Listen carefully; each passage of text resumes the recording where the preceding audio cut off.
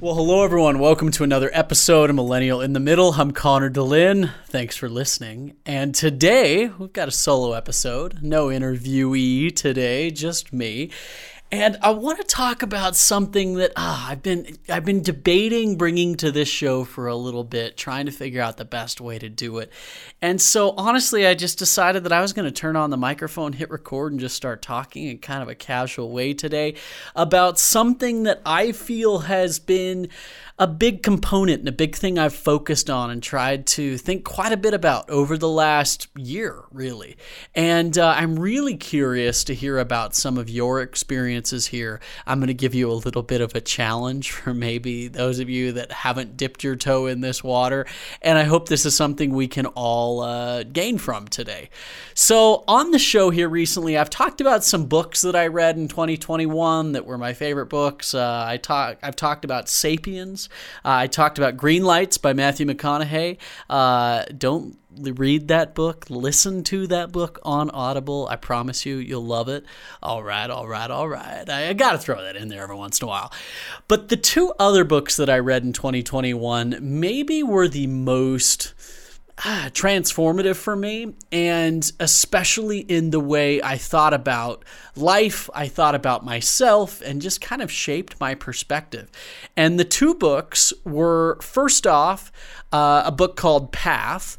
And for those of you that have been longtime listeners of the show, you actually have heard from the author of Path, James Chadwick, who I had on for episode 49 and 50, has actually become a really good friend of mine now.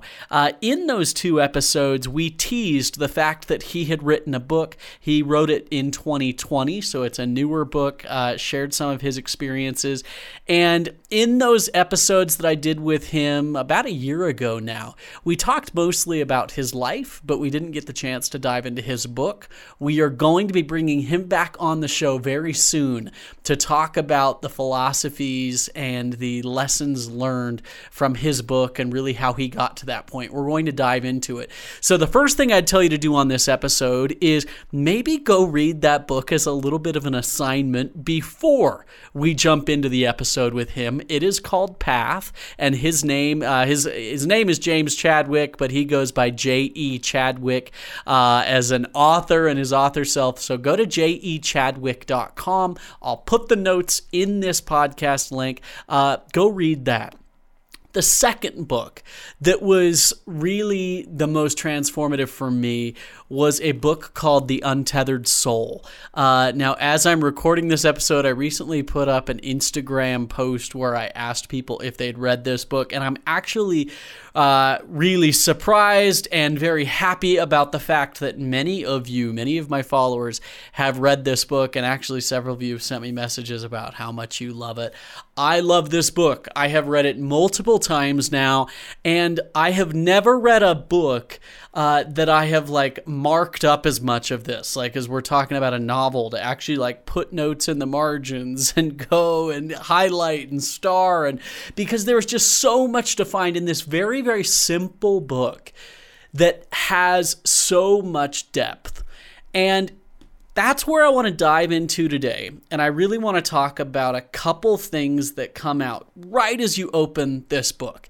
And we're going to talk about kind of the voice inside your head, your inner self, your ego, whatever you want to call it, spirit, soul, I don't care what name you give to it, that being or feeling inside your head. And second, I want to talk about the power of meditation. And as I do that, I need to just give a full disclaimer. I am fully a novice and fully a rookie at these topics. And I also know that these concepts that I'm talking about today are not new concepts by any stretch of the imagination. In fact, if anything, I am thousands of years late to the game on this. But better late than never. I want to share with you today a little bit of my experience as I have dipped my toe in the water of meditation, of mindfulness, and how you look at and even define self, who you are. So as we do that, let me give you a couple thoughts. First, I have always struggled with the concept of even like self-help or this like quiet meditative moments. And for some of you, that may not be a big surprise because like I'm an extrovert, I'm an entertainer. I like to be with people and around people. And I have always like felt at my best or the most inspired or uplifted when I'm around other people and I'm engaging in conversation and there's like this verbal ping pong that goes on. Like I love that. And that's when I have often felt to my life and to this point where I have had the most inspiration or the best ideas come from that. And frankly, I have struggled in some of those moments that are just like me, myself, and I. And in fact, I've kind of avoided them in large part. I don't really love to be alone. I like being around other people. I enjoy that, right? And there's nothing wrong with that.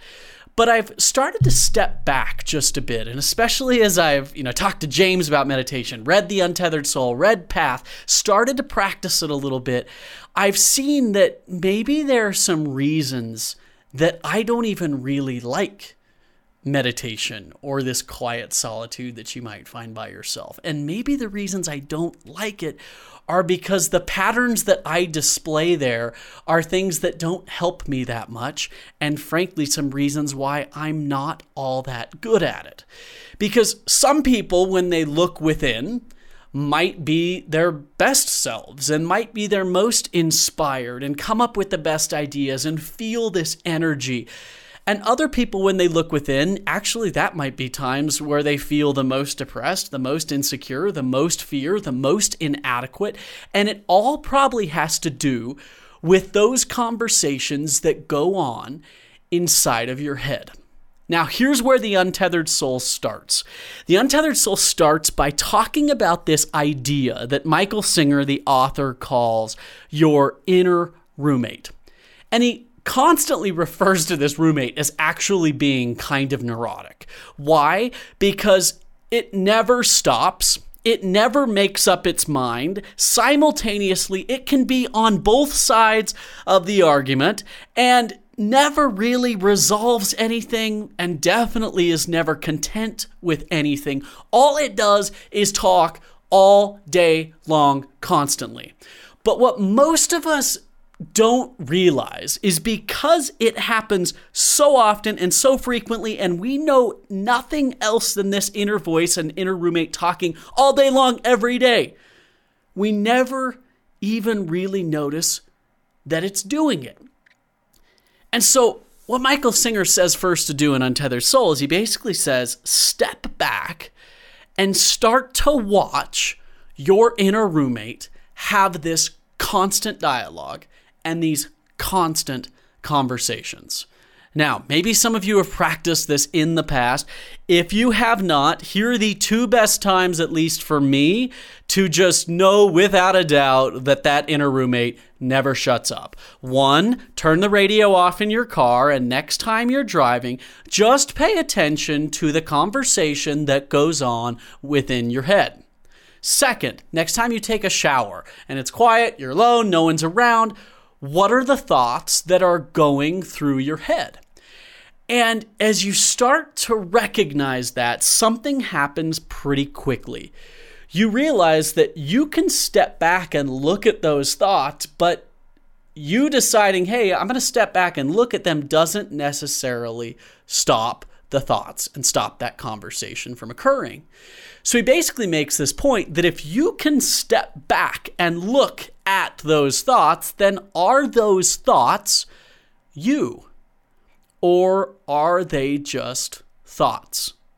Is there something more to you within who you actually are, your being, your essence, your spirit, your soul, whatever you want to call it?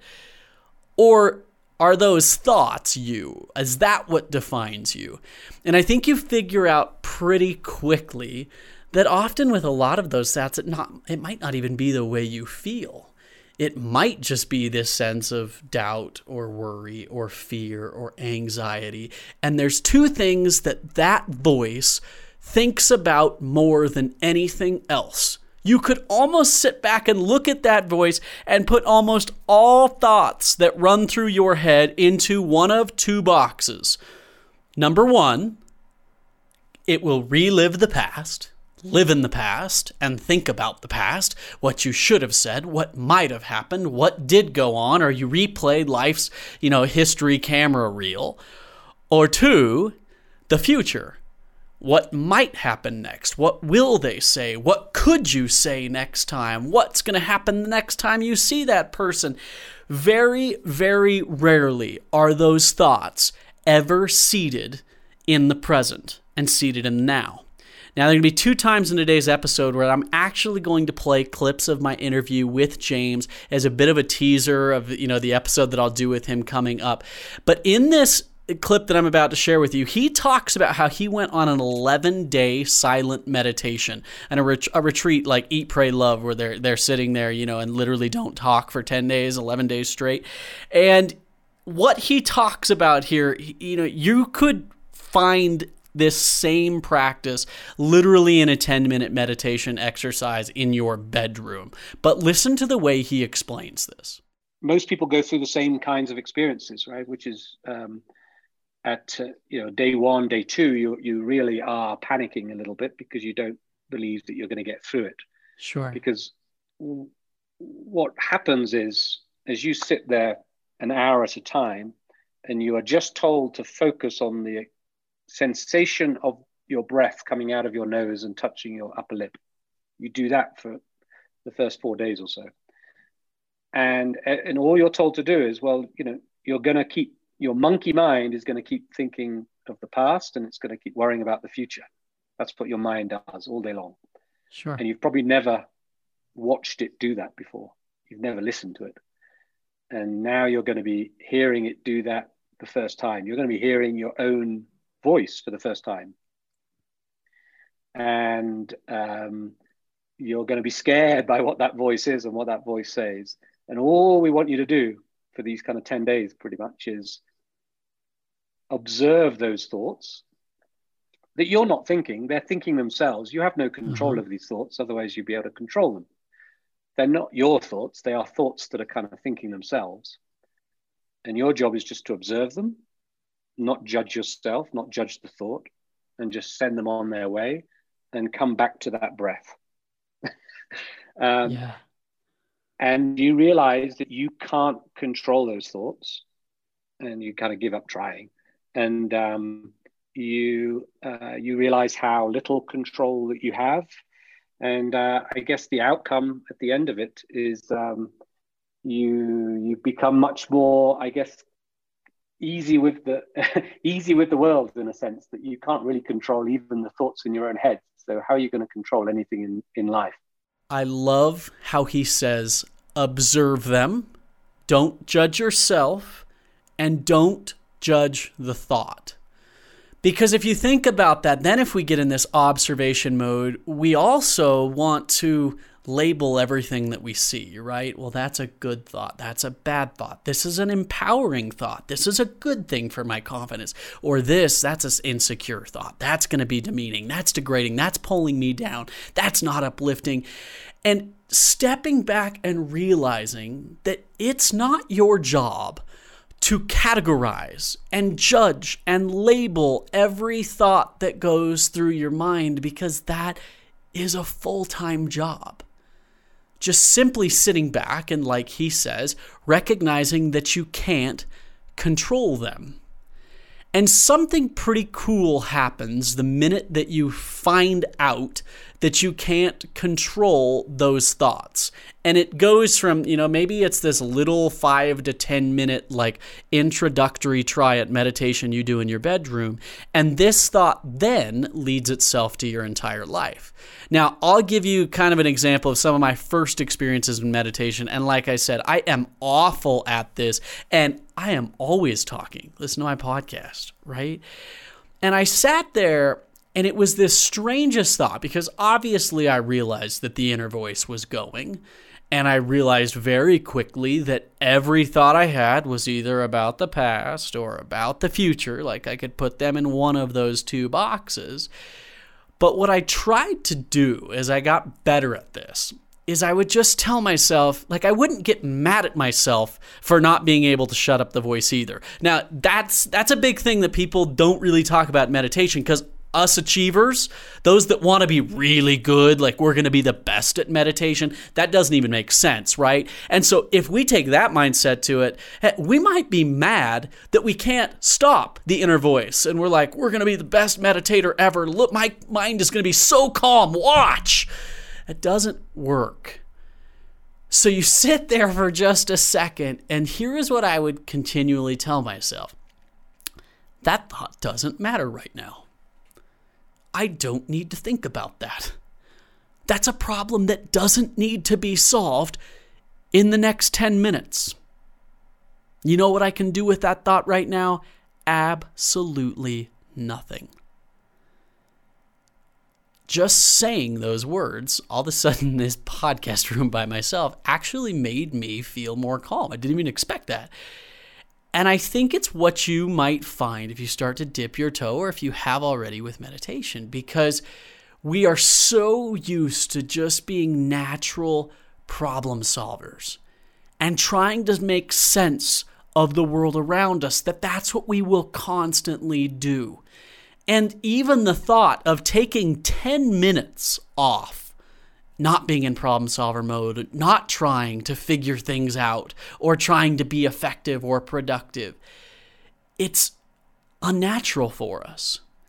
And giving yourself permission to set a stopwatch for 10 minutes and say, listen, I don't need to do anything for the next 10 minutes.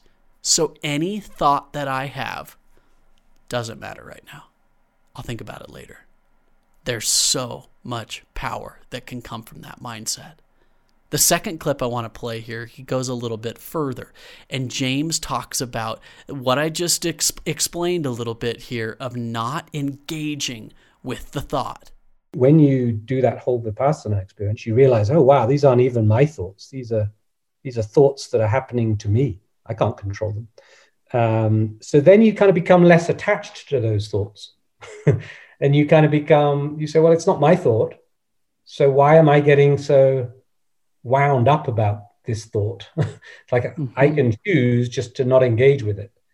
So it's that not engaging, choosing not to engage with a thought is a really powerful skill. And it actually helps you with all walks of life, in your relationships and at work, because a calm mind is a better mind.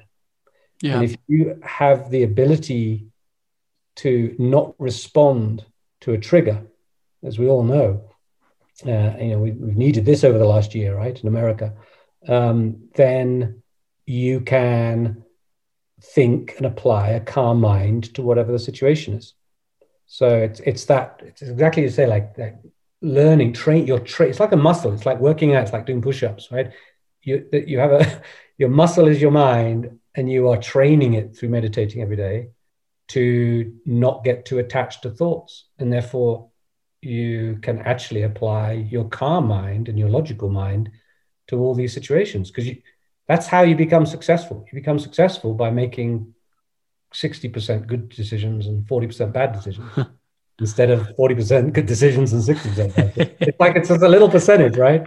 You just need to kind of get the odds in your favor. It's like playing golf. Did you hear that line? Having the ability to choose not to respond to a trigger.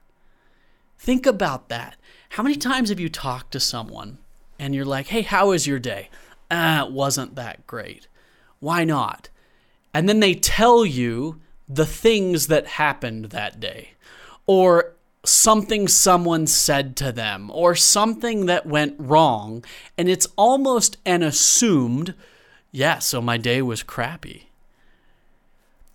Having this inner, it really is a superpower to be able to say, these negative circumstances and events happened to me, but my day was great. I wasn't triggered by those events down a dark hole of depression or anxiety or stress or fear, insecurities, whatever you want to call it. Those things might have occurred, but I made the decision because, like James says there, like, I have trained my brain not to react to those sort of triggers in a way that take me down a path that I don't want to go. Think, if you had the power internally to do that, how much would it be worth to you to work on that? To have that be a skill that you honed, that you brought to your relationships, to your family, to your workplace, to your passions, your hobbies, whatever it might be.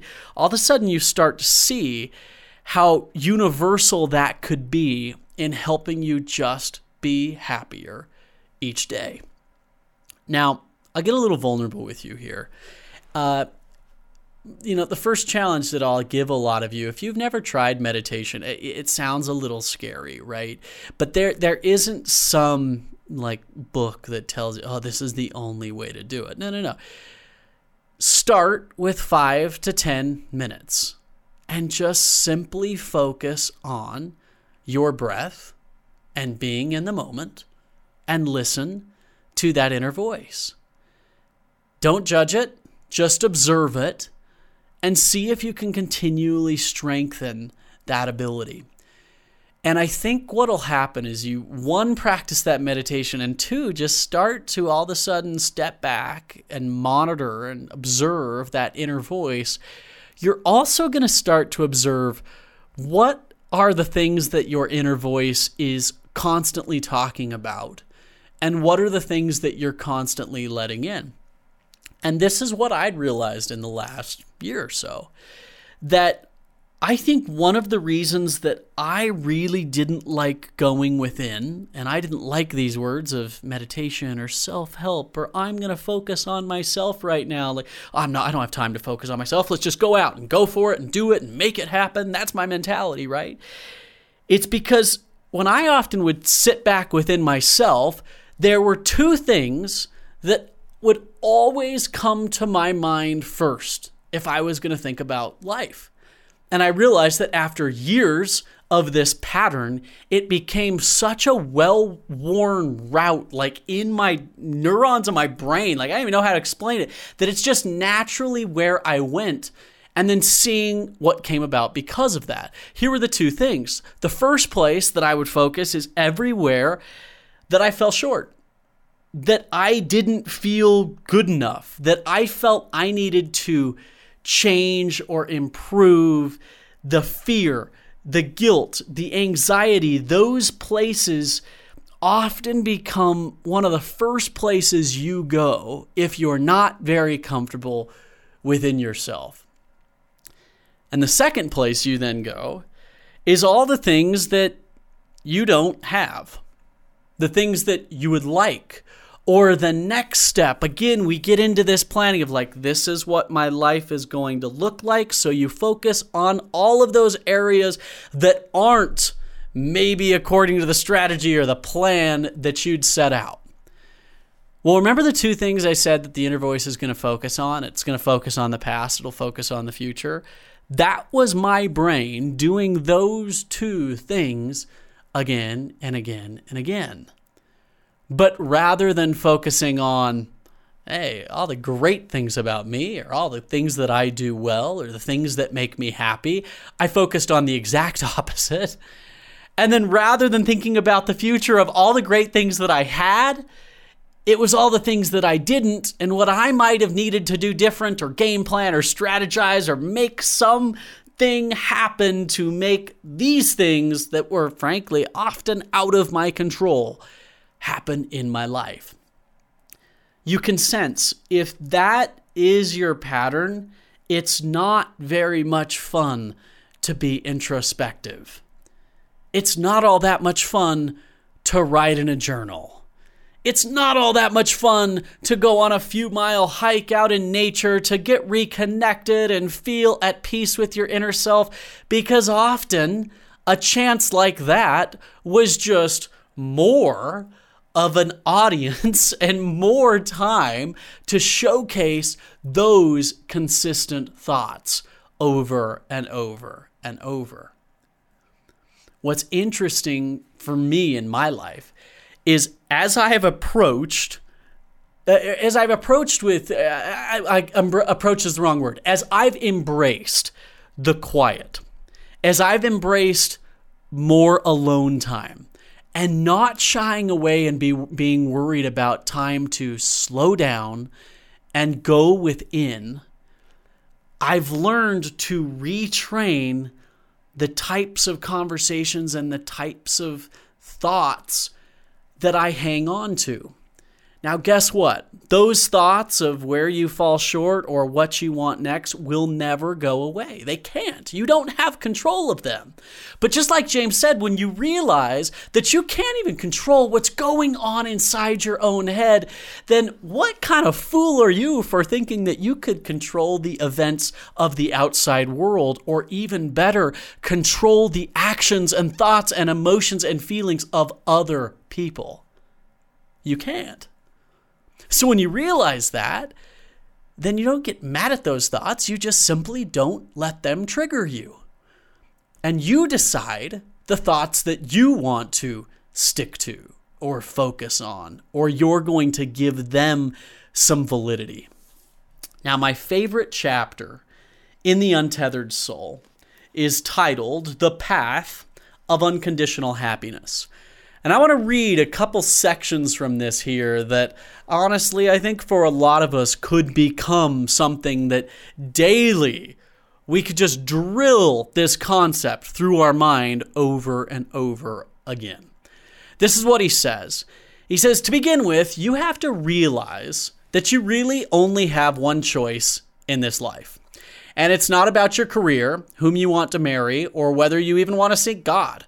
People tend to burden themselves with so many choices, but in the end, you can throw it all away and just make one basic underlying decision. Do you want to be happy, or do you not want to be happy? It's really that simple. Once you make that choice, your path through life becomes totally clear. Most people don't dare give themselves that choice because they think it's not under their control.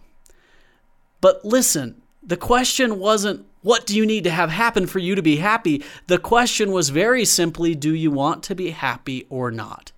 If you keep it that simple, you will see that it really is under your control. It's just that you have a deep-seated set of preferences that gets in the way. Oh, man, there's so much to unpack there. Let's start with the last sentence I read. We all have this deep-seated set of preferences that we feel is the path to happiness. And unfortunately, if us being happy or us responding to that person, how was your day? And if we're going to honestly and vulnerably answer good, in order to say it was good and we're happy, we had to have these 12 boxes checked. It's not how it works. Can you say it without qualifying it? And then he goes on to put it this way, and I just think this is so brilliant. He says, billions of things could happen that you haven't even thought of yet. The question is not whether they will happen. Things are going to happen. The real question is whether you want to be happy regardless of what happens. The purpose of your life is to enjoy and learn from your experiences. You were not put on earth to suffer. You're not helping anybody by being miserable. Regardless of your philosophical beliefs, the fact remains that you were born and you are going to die. During the time in between, you get to choose whether or not you want to enjoy the experience. Events don't determine whether or not you're going to be happy. They're just events. If you can live this way, your heart will be so open and your spirit will be so free that you will soar up to the heavens. Powerful. I think for me specifically, life is easy to look at when we have some sort of formula or when we have some sort of checkbox. We'll put it that way, right? Of like, oh, this is it. But what happens when one of two things take place? Either one, everything is in place, like you check all 12 of those boxes, but you're still not happy. Or two, 11 of the 12 aren't checked, and you just realize like you can't even check the 12th, or there are just certain boxes that you think I've got to have this in order to be happy, but it doesn't, and so I guess I'm not happy. What happens in that case? If that's the framework and perspective that our mind, our heart, our soul, our spirit, our being is fixated upon, we're just not going to get there. We're just not going to be happy.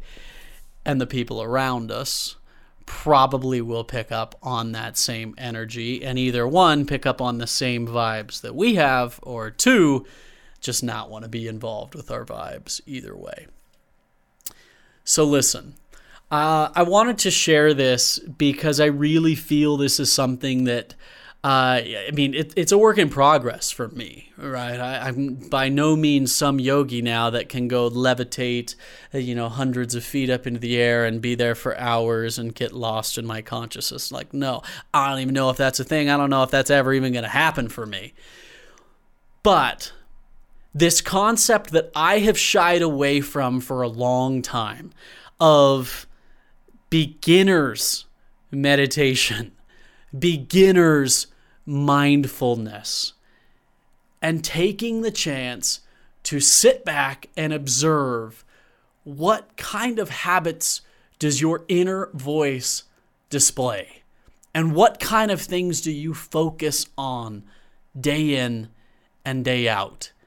And if you get a better feel for those habits and those tendencies, and then can simply do some things to change the way you either react to them, or you replace those thoughts with a better thought that then triggers an even better and more strong, powerful emotion, then we're probably on a little bit of a better path.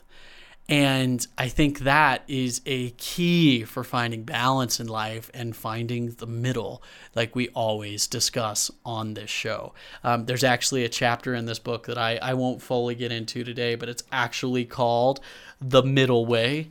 And he talks about how life is meant not to be lived in the extremes, and that when you are living in the extremes, how much tremendous energy you waste. In fact, he says it this way. He says, extremes are good teachers. When you examine the extremes, it's easy to see the effects of imbalanced behavior patterns. And I think that's really interesting. In fact, I got to read this quote. He says, when you spend your energy trying to maintain the extremes, nothing goes forward. You get stuck in a rut. The more extreme you are, the less forward movement there is. And so, obviously I loved that as millennial in the middle, because like my whole goal is if we're going to make any progress, then let's get out of the extremes. Let's stop the absolutism and come together and actually talk as people and try to find balance, try to find common ground, try to find the middle. But can we do that within ourselves? So you don't have to go to the extreme of becoming a yogi that heads off to Southeast Asia and is gone for the next 6 months and falls off the face of the planet in order to find yourself. If you do, then great, come back and I'd love to hear about it, hear about your experience on the show. But for most of us, we're in the middle of life, we're busy, we're trying to find balance. So something we can do is we could probably start a 10-minute daily meditation routine.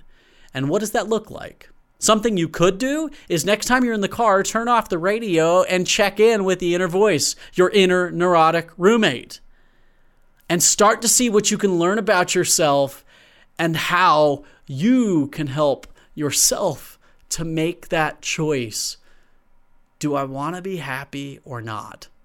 For me, I want to be happy. And I want those that I know and love and am around to be happy too. And for those of you listening to the podcast, I want you to be happy, and I hope you feel that. I'd love to hear your experiences. If you try this, if you test it, if you've experimented with it in the past, please reach out to me via social media. I want to hear about your experiences, and I'd love to even share them, as I'm sure this might be a continuing topic that we work on here on the show, because I'm doing it personally, and we're about to bring James on soon to talk a little bit more about this. And he, if I'm a novice, he's an intermediate edging expert. But if James were here right now, he'd go, you can't be an expert in stuff like this. So that's why I won't give him that title. Anyway, thanks for listening. I hope you enjoyed this, and I also hope that you try some of the things we talked about today. Clowns to the left me, jokers to the right. Here I am, stuck in the middle with you. See you next time.